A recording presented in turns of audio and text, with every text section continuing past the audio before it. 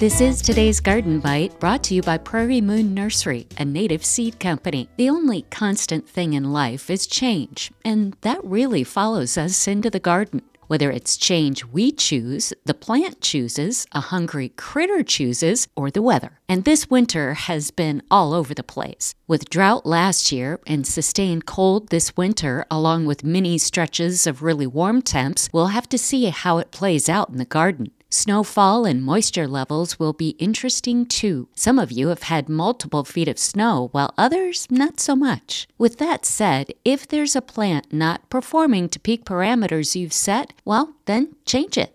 Learn your landscape. What are the sunshade conditions required of the plant? Learn what your soil type is, clay, sand, or loam. What's the pH of your soil? Check out your local county extension office for a soil test to get the most accurate results and recommendations of how to amend your soil. I also have links to the University of Minnesota and the University of Wisconsin soil labs. It's well worth the dollars you spend. Then apply the Master Gardener mantra, right plant, right place. If you have no soil lab to send to, then purchase a kit at a local nursery or big box store. That will at least give you some basic numbers. Remember too, the easiest plants for our spaces are native plants, especially when given the right conditions. Go to gardenbite.com for more information. Find Garden Bite on Facebook, Twitter, Instagram, and YouTube too, and send me your comments, questions, and suggestions.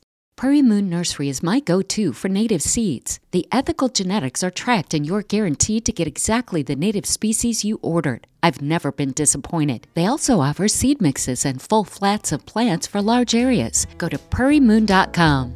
That's today's Garden Bite. I'm Terry Knight.